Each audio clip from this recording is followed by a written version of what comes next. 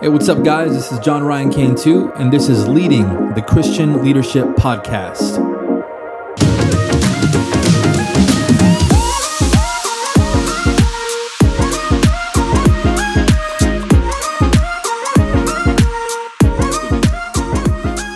All right, guys, thank you so much for joining us today on this episode of Leading. I am joined by my really good friend, George Caraballo. Man, what can I say about George? He is the district youth director for the Texas-Louisiana Hispanic District that's affiliated with the Assemblies of God. He's got years of experience in ministry. I know that he's currently planning a church with his wife, Rocio. And thank you so much for being here, man.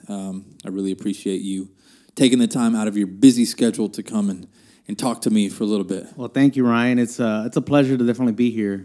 Yeah, man. You work literally like within walking distance from the church, which is where we're recording this, right? Yeah, so I could have walked, but it was a little rainy today, so I decided just to stay back and get into my car, and so I was like, okay, let's do this. Yeah, so. It's convenient because we can hang out every now and then. We can have lunch, and it didn't take you too long to get here, so we're not taking too much out of your lunch hour, right? No, not at all. Okay, all right. Well, man, I'm really excited that you're here. This is actually the first episode that we're gonna release for this podcast. I think the topic of today is really relevant. It's not the first one that we recorded. I already recorded another one, but this is definitely the first one that we're gonna release. So you got to make it good, bro, or no one else is gonna listen to the podcast after this. No pressure. No pressure. Well, I kind of just want to start with some introductions, man. If you could just kind of tell people, a little bit about who you are, what you've done, what you're doing, anything that you feel is, worth telling the listeners. Sure. So my name is George Caraballo. I'm born and raised in Houston, here in Houston, Texas, and I've been in ministry pretty much full-time the last 10 years. Been here in the Houston area working actively with the Assemblies of God, here and overseeing over 125 churches, youth ministries, organizing camps, conventions, leadership training.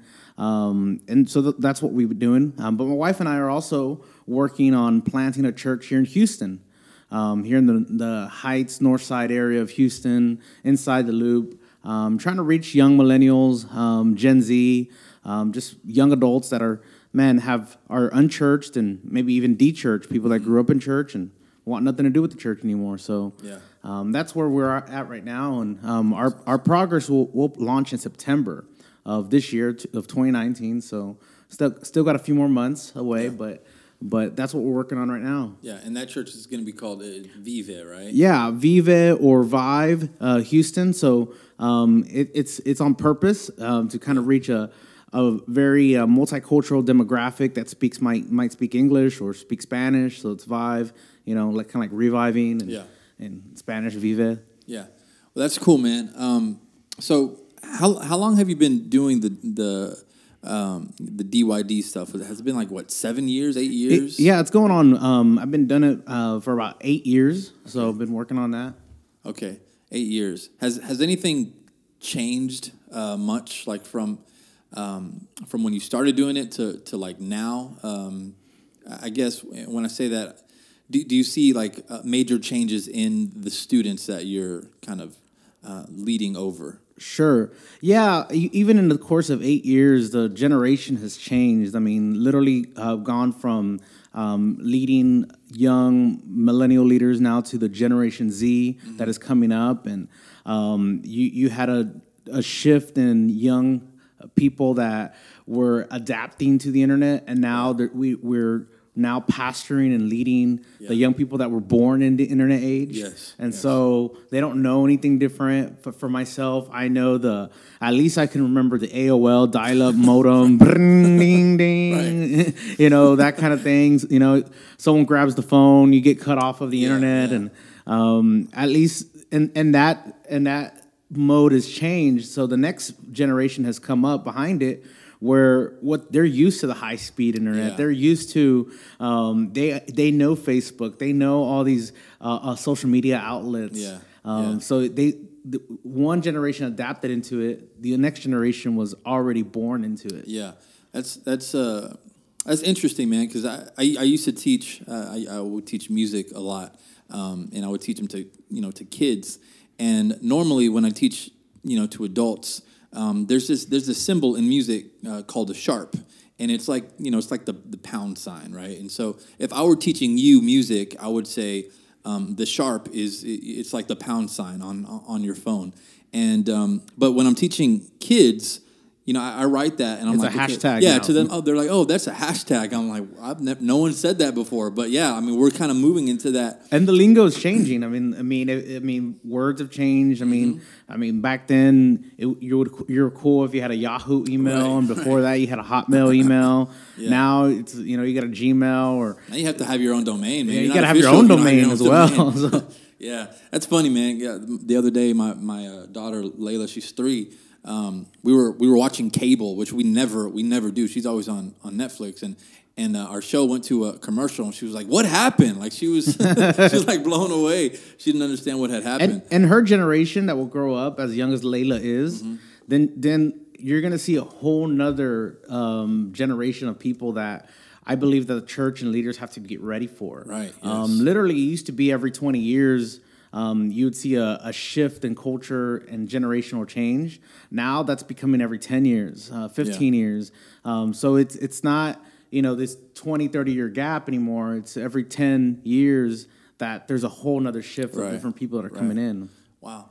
Well, and that's kind of the the topic of today. Today's topic is leading in the 21st century. I think it's a really relevant topic. And speaking of the millennial generation, a lot of them are they're kind of already in college. Some of them are getting jobs or getting into their careers. They're adults, and they're kind of already stepping into the leadership roles. The other day, I was actually looking, and I don't know if you've noticed this, but some sources actually put us in the category of millennials. Yeah, I mean, I think anything past 1980, Yeah, that's crazy. That's would be considered a millennial. So we're part of that. Yeah. And then I think the year kind of cuts off in like someone who would be 21, 22 right now. So Yeah. and then it'd be Generation Z would be Right. the next generation. right. Yeah. So this is the generation of leaders, right? And we're a generation that I think we demand excellence, right? It's like it's got to be at 4K or at least 1080p. Save the MP3 file, send me the wave. Like that's kind of how we are. We are accustomed to excellence. And we also live, like you said, we live in the information age, right? And so, I mean, we can pull out our phones, and if we have a question about anything, we can get an answer to it. It might not necessarily be the right answer, but it's an answer. And so we're kind of influenced by so many things, and there's so many different philosophies people are kind of ascribing to, and we have secularism, we have scientism, we have Sure. humanism, all the isms, right? And it seems to me like that Christian leaders, we really need to step up our game for a couple reasons. One, I think people ask why a lot more than they used to. Sure. And with the access of information, as a pastor or a leader, or whatever you say now, one goes on the web. It lasts forever. It's tweeted. People share it. There's access to information. Before, if someone preached a sermon, it was done and over with. Maybe after that sermon, but now it can exist for a long time on Right. Facebook Live, and Instagram TV, all these different avenues. And then, second of all, since we have the access to information, anytime we say something, you have an immediate ability to be able to respond and to look at and say, oh, well, is this accurate? If you Right. say a statistic, is this correct? You just can't mouth off, whatever you think might work, or oh yeah, this statistic is correct. Nowadays, man, someone can just easily hop on Google or Wikipedia and be able to find out. Right. So for us as leaders, we have to be even more careful of how we speak about things and talk about things. Yeah, I agree. And You know, I think leaders today, Christians today, we have to be able to answer some of the deeper questions. I'm finding a lot of people asking why on, really deep levels. I asked why for a long time. Why do I have to go to church, right?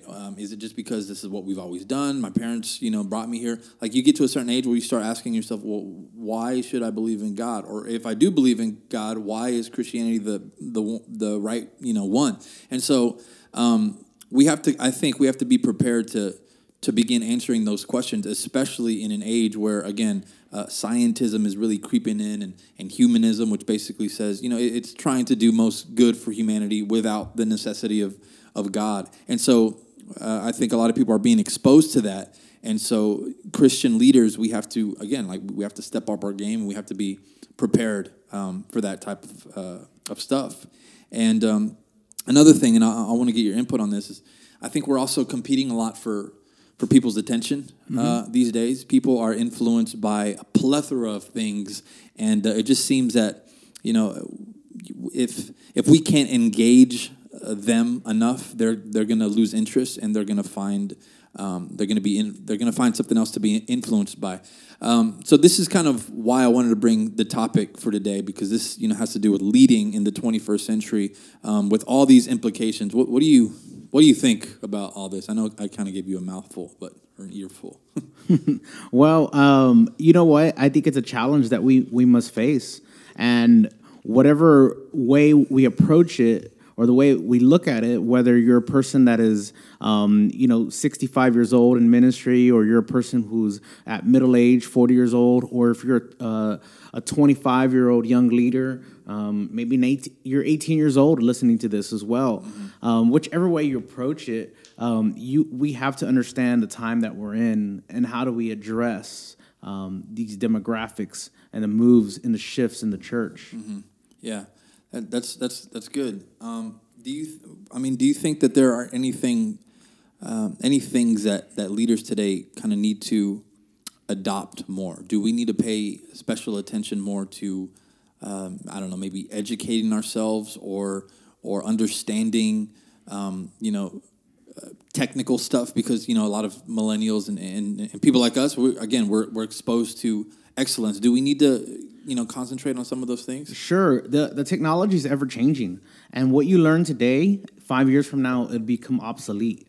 We're not carrying around a flip phone anymore. We're not carrying around some of the type of technology we even had a few years ago, right. Or we want the latest iPhone, or for those Android users, I'm an iPhone guy myself, but we want to have to carry around the latest thing, and this generation is going to always care about those things and want to know about those things as well. So I think part of the church and part of being an effective leader is understanding these things, technology, the latest fashion, the latest art, the culture, the shifts in economy and the work, business, just understanding a little bit. That doesn't mean you're completely immersed and you change who you are, but it doesn't. It's not harmful for you to pick up a couple journals or a couple books or read a couple blogs or a couple websites that will help you understand a little more. What it is in the change of shifts. Yeah. Well, what would you say to? And I hear this a lot. In kind of the Hispanic communities, predominantly the more traditional ones. Where they would say, we're watering down church. I mean, they might not say the message, but they might say that we're compromising a lot to satisfy today's generation. What would you say to some of that? You know what? Believe it or not, the shift, I feel like in the late 90s, early 2000s, there began a shift with an emerging church, and I feel that. As a result of that, there came a church that was a more seeker-sensitive approach, and now that we got into the late 2000s and now we're in the 2010s and almost to 2020, I really feel that I don't think this generation is watering down the message. I think what is wanting to happen is that because people are skeptics and answering or asking the questions, people are wanting to get to the root of scriptures. That's right. Yeah. So if you look at the very popular preachers of today, many of them are expository preachers. Yeah. I love expository preaching, meaning if you don't know what expository preaching is, it's picking up a book of the Bible and studying it, breaking it verse by verse, chapter by chapter. That's the way I do our Bible study. Yeah. And we'll be in an entire book of the year, and we'll be in one book for the entire year. But I think that's become very popular now. It's not so much topical sermons or just, hey, I'm preaching on this topic today or preaching on this trend. I think maybe 15 years ago that kind of got popular. And then every month you had like a whole new series, changed your stage just to fit that. Now I really feel that biblical literacy is becoming an importance again. Yeah. And so I think for me, the way I view it is the one thing that's most important is solid biblical content given at a church service. Yeah. A word that encourages and challenges and convicts people.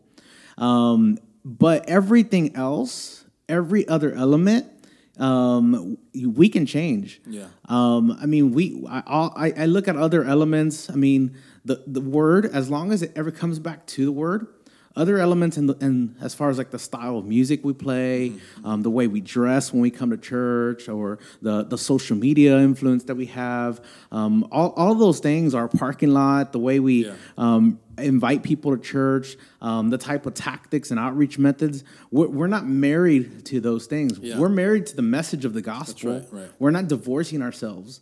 But we're dating the models that change over time. Yeah. So I think you'll find a more studious demographic that's coming up, where these young adults are coming up and they're wanting deeper connections in the Word. Do you feel that? Absolutely. I think, and I include myself in this too. And this is something that I try to integrate in our teachers here at our churches.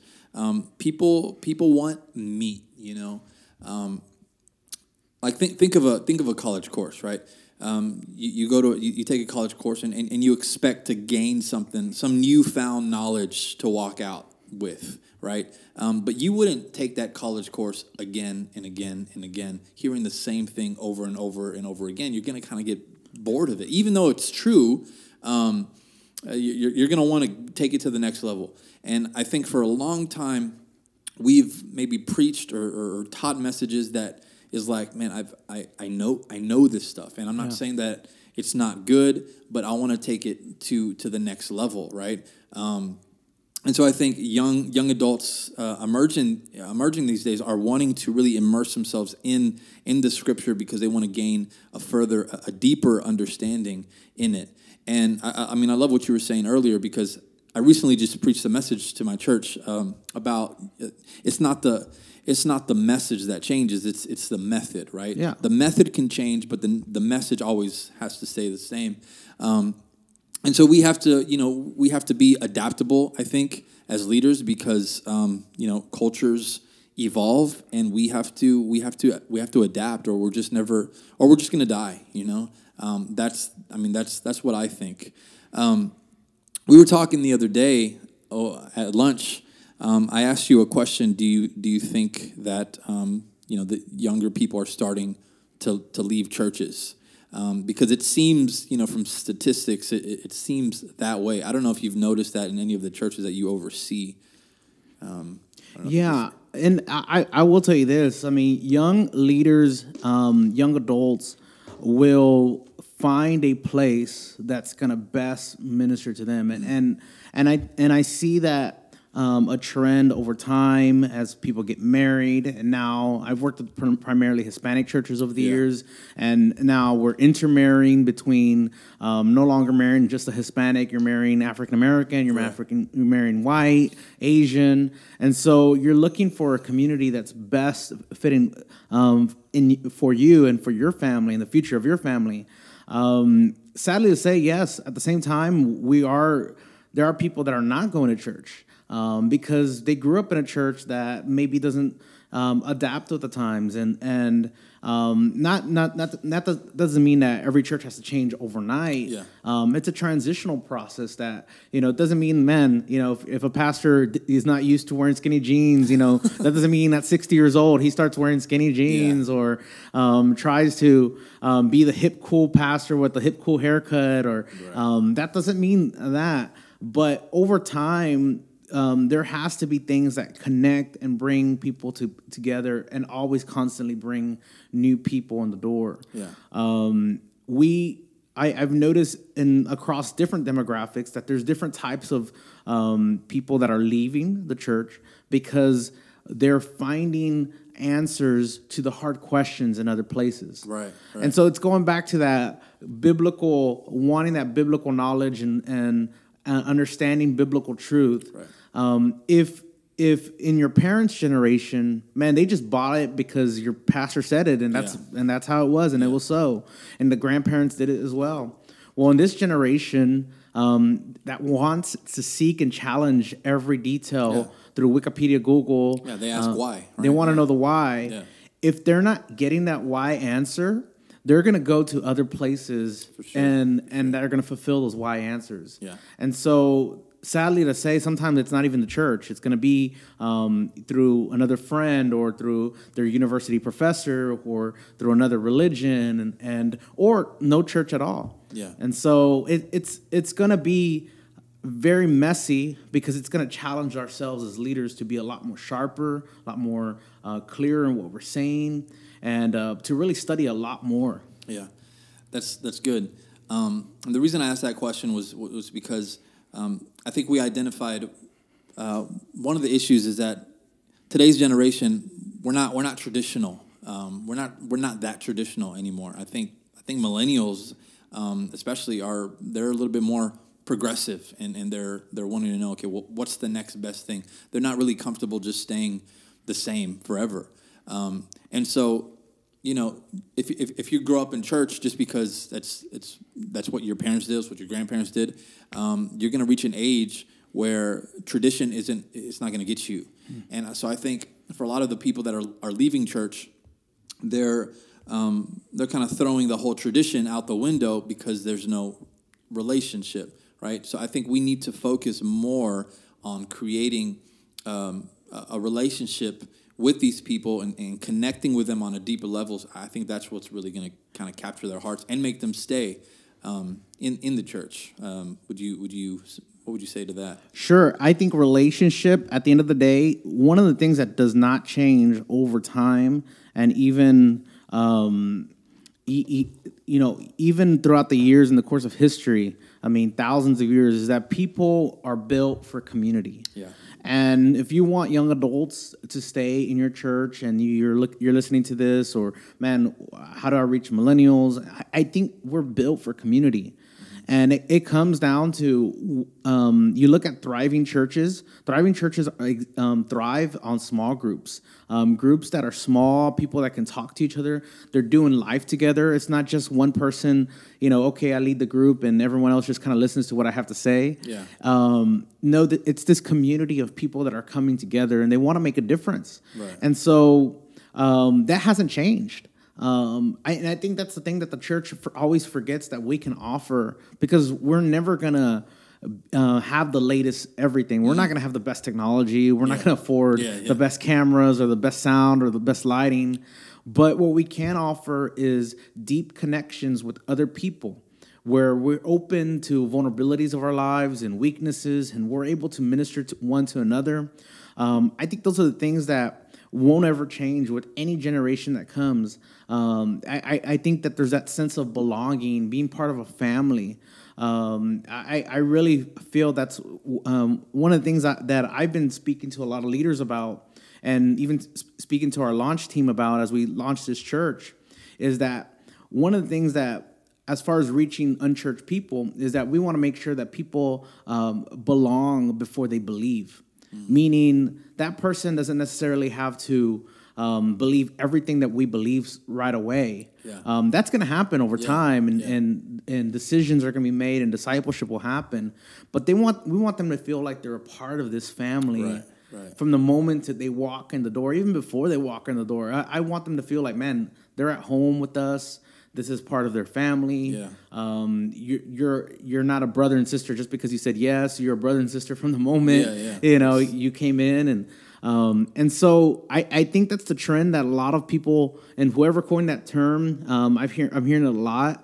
But it's that idea of, man, if we want young adults and young leaders to stay in, they have to feel like that they're part of the family. Right. Even, that it's not just their parents' church or their grandparents' church. No, this is their church as well. Yeah, that's so true, and I definitely see that to be the case, and that's why I think a lot of these young people they're kind of flocking to churches that kind of fill that need, and you'll see a lot of new churches, a lot of church plants that kind of they target this demographic, and they're thriving because they have that sense of belonging.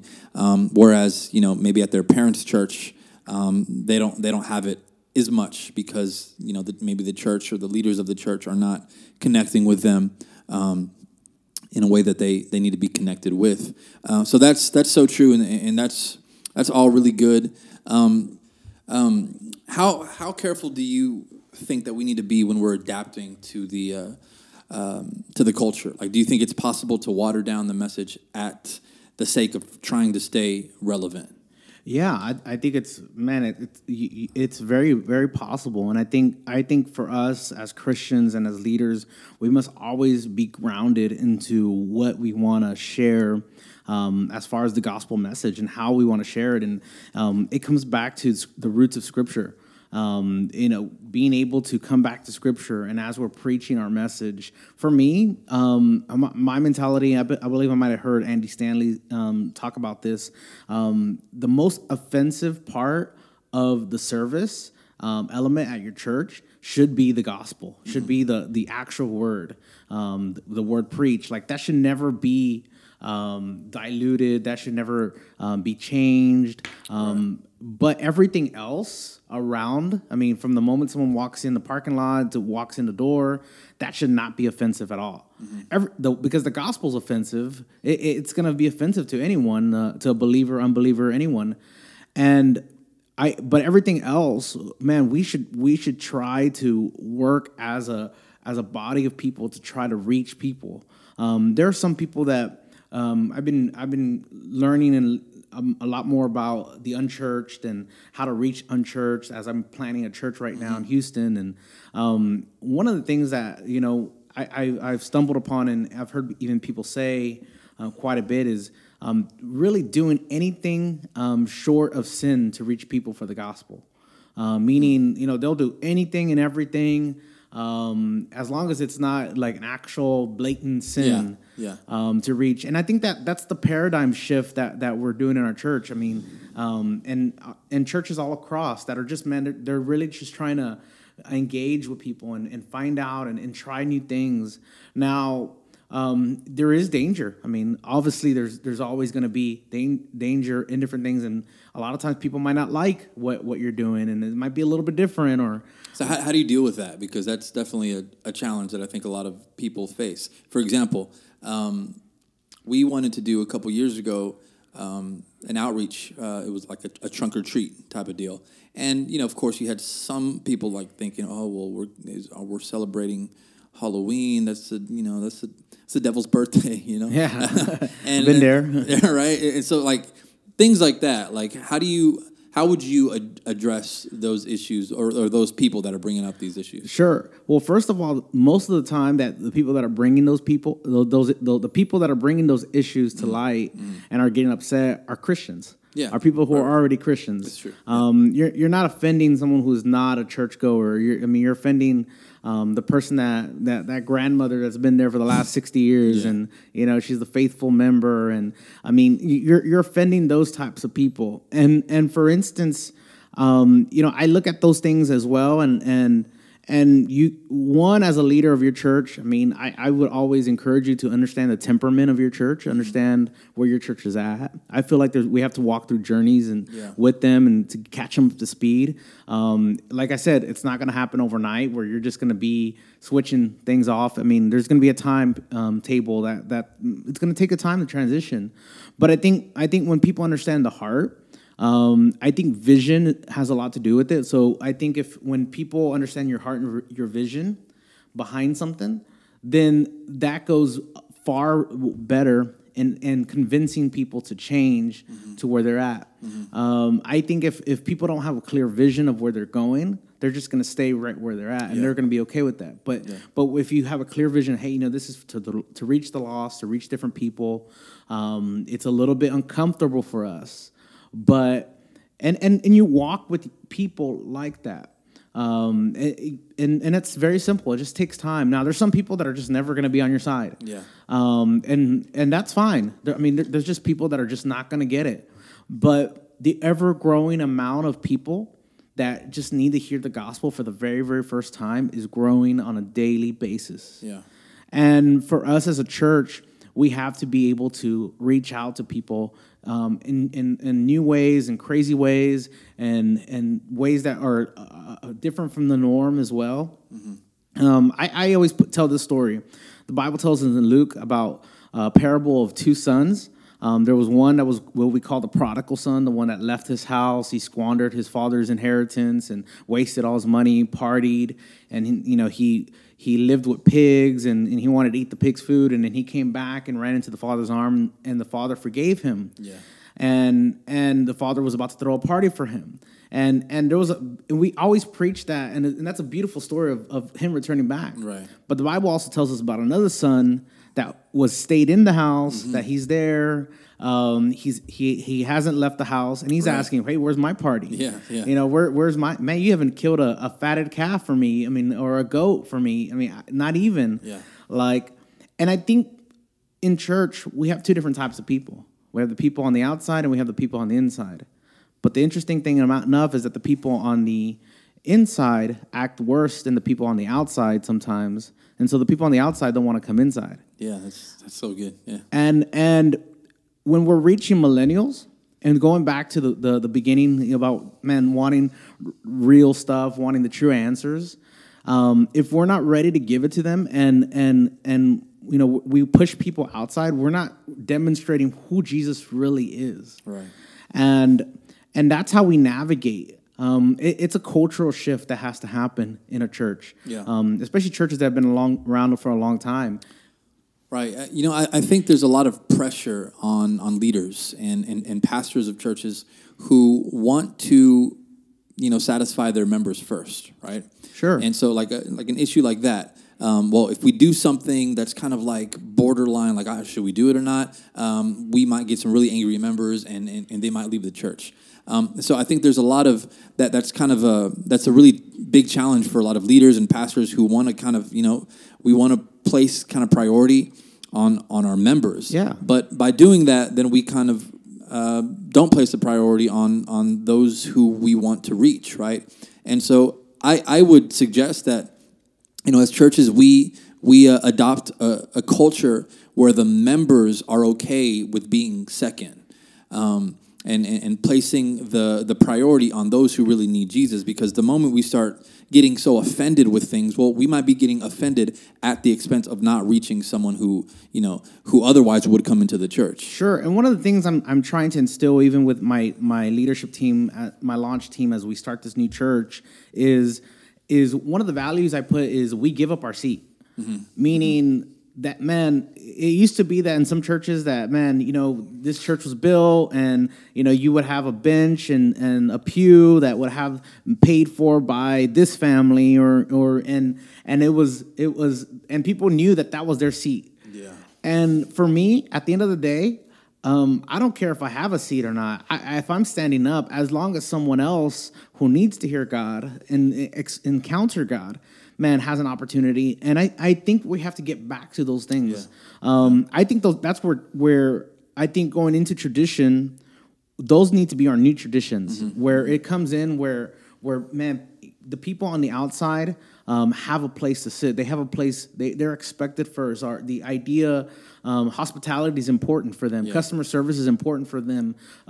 They feel like they're part of the family. They belong before they believe. Going back to that, and I think that's the shift that we have to navigate through. A lot of times people don't want to ruffle the feathers with members. Yeah. And what it really comes down to, if I had to be very honest, you're afraid to lose money out of the pockets of the church. Oh, that faithful tither that I've had for the last 30 years, you're afraid to lose a person, but in reality, by doing that, you're limiting the capability of leading the church where it needs to be go. That's right. Yeah, that's so true. So what would you say to, let's say you're an advisor to a pastor who's really dealing with this issue? Because I know that there might be people listening that are like, dude, that's so me. Like, I want to do this, but I don't know if I should do it. What would you say to them? Like, how should they respond to the opposition from their own members? Sure. I think everything, and as far as opposition, comes down to a clear vision. And I think Andy Stanley said a clear and compelling vision is what will cause someone to change. And I'm paraphrasing there, but I really think that it comes down to being able to have people really know where your heart is at, have a vision. And when I mean have a vision, have a clear statement of what it means to be part of this church. Write it down, post it up, put it on your walls. People need to know that when, people that come to this church, this is what we're about. And this is the things we value. And anything that doesn't fit into those values, it's not part of this church. And I think that's where leaders have to get better and clearer at what they expect and what they want to do and where they want to lead the church. Yeah. And when that doesn't happen, then you create chaos, and there's a timetable. I mean, there's obviously time that you're going to graft people in, but I will tell you this: as more new people are coming, and you're discipling them for the very first time, be careful of how you disciple and what you present to them as someone who is a brand new Christian, because whatever you adopt them in, or whatever you begin to use to assimilate them into the church. Those are some of the things that they'll keep for the next, 20, 30 years. So it starts with the discipleship process as a new Christian comes in. What are the things that you're wanting to communicate with them? Because other people will eventually, I don't want to say it like this, but they'll die off or they'll move away. But the new people that are coming through, then you'll be able to really figure out what the vision is supposed to be, and how they fit into that plan as well. Okay, that's good. That's really good. I want to kind of start wrapping up here. I have two more questions that I want to ask you, just because I know that you've been doing this for a while, and you've led leaders, and you've been successful at it, and you have a lot of influence. What do you say? I mean, we probably answered a lot of these throughout this podcast, but just kind of summarizing, what are some characteristics that you'd say people these days look for in a good Christian leader? Yeah, and that's good. I think there's a lot of great things that people are looking for in a Christian leader, and I'll put it like this, and I'll wrap up with these. Is I actually wrote a couple of weeks ago. I was like, man, if I were to say someone was coming to work with George, what would they think that George would expect out of them? And I've led leaders for a while, and I wish I could go back and was a little bit clearer on my expectations out of them. So I wrote 6 things. 6 things that I expect out of my leaders, 6 things that I feel like, man, would be fit. And I actually used the acronym, the word things, because I couldn't come up with anything else. I was like, well, 6 things, here's 6 things, and so I'll go through these quickly. One is that as leaders, we're working together, man, we're always talking. I think talking to each other, communication is important. Knowing where everybody's at, transparency. Right.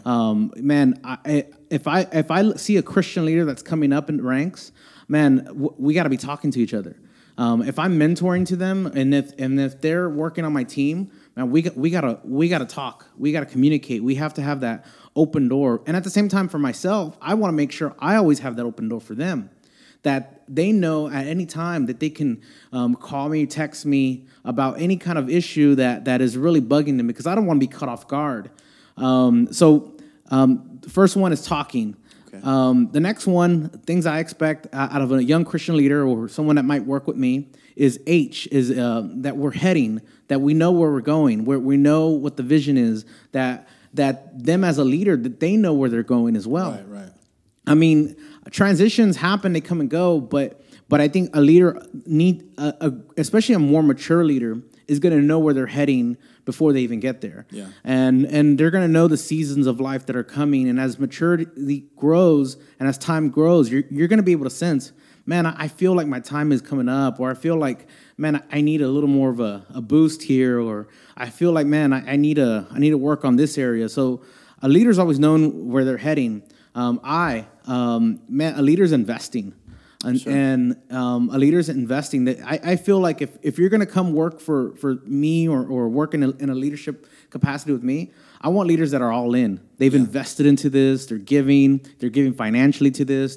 They know they're investing. They're investing in the next generation. They're investing time. They're investing out of themselves. There has to be that. And a lot of times, even with millennial leaders, it's hard because people don't want to invest or give things up. So it's about a sacrifice. Yeah. I tell people that, man, as a leader, there's always nurturing, and nurturing. I think I see a young leader. If I tell them, I was like, man, there's some things that need to be grown in. I think there's nurturing, and nurturing involves thinking about like a plant.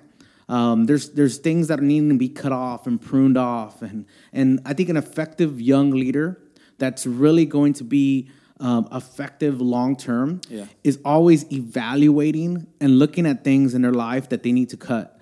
Whether it's the types of friends that they have, the relationships they have, there's always looking times the amount of time you're on Netflix. Yeah. I mean, there's nurturing that has to happen. I'll put it like this: a leader's growing. Man, leaders are readers. Go to conferences, listen to podcasts, listen to people that are around you. Man, invite someone out to lunch that maybe knows a lot more than you do, and invite Ryan or invite me. Pay for us too. Yeah, I mean, you're just growing, and man, go to school, take a class, man, get your degree. I mean, take some work classes, continue in education classes, and so I think. If I want to see a great Christian leader, man, they're growing. Yeah. And the last thing is S, and it's as simple as possible. It's, man, leaders they're always serving. And I think the heart of service is no matter what age you're at, it should always be instilled for us. I saw a quote on Facebook the other day that we have a lot of leadership conferences, but we need some that actually talk about serving. Right. And I think I saw the same one. Yeah.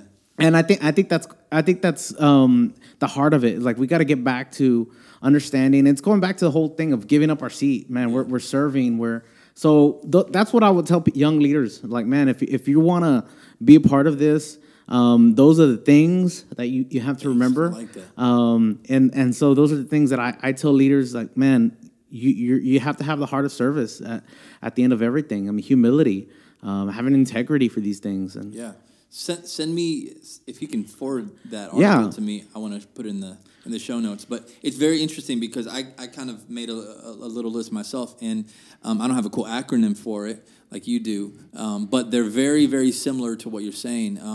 One is vision, right? I want to follow a leader. So I want to be the leader worth following. So I have to ask myself, okay, what leader would I want to follow? Well, I would want to follow a leader who's got a vision. He knows where he's going, right? Because if you don't know where you're going, then you're just kind of walking around not knowing what the next step is. And people who are following you, they want to know that you know where you're headed to. So vision is one of them. Knowledge, wisdom, that's another one. So that kind of goes hand in hand with growing. I want to be able to go to my leader and ask them a question. They might not know everything, but I would like them to have some type of wisdom, some type of knowledge to be able to steer me right. So that's the leader that I want to be, right? Compassionate, you want to know that the motives behind the person that you're following are sincere, right, and loving. So I want to have compassion as a leader, communicative, which is what you said, talking. Right? Yeah. Yeah, you don't want a leader who's closed off and you can't get a word from them. They just don't like to to talk to people. And the last one for me is empowering. Right, I think it's very important for leaders to continue pouring into other future leaders and empowering them and helping them grow, and that's a part of discipleship. So that's kind of what I see in. When I made that list, you were talking about yours. It's like, man, they're very similar. So that's all really good stuff, man. And just one final question that I have for you. In your leadership, because I think that you've had a lot of success and you have a lot of influence. What aspects of your leadership would you say have made you influential and successful to the degree that you are? What aspects of your leadership? You know what? One thing I remember back in college, one leader told me, it's always stuck with me for years and years, and I always tell leaders this. Sometimes you got to be a fat youth leader. Again, it's an acronym, so that doesn't mean you have to go out and eat McDonald's right now and grab a pizza. But F, meaning you're a faithful leader. I think faithfulness is super, super important, especially as a millennial leader. You tend to do things fast, but I think sometimes we have to slow down and just be faithful to the process. And if you're a part of a church right now, be faithful to that pastor. Be faithful under submission and learn through time. Being faithful to something, not just because something didn't blow up and it grew the way you wanted to. God will bless faithfulness. Yeah. Be available. I think for myself, just being around other leaders and being around places where you can be used, it has opened so many doors. Just because I'm in the room or in the right place at the right time, it's opened so many doors. So make yourself available to people. Don't be that church member that, your pastor can't get a hold of, or when your pastor needs help with something, make yourself available. Let say, hey, can I come into the office a couple hours of the day, or can I Saturday I have some time? Do you need me to go do something, or even if it's a simple task, or hey, man, are you driving somewhere? Let me sit in the car and be your co-pilot. Yeah. And from there, it's helped me in leadership so much, and I've learned, and it's given me opportunities to be in places that I never thought would be possible. And then finally, be teachable.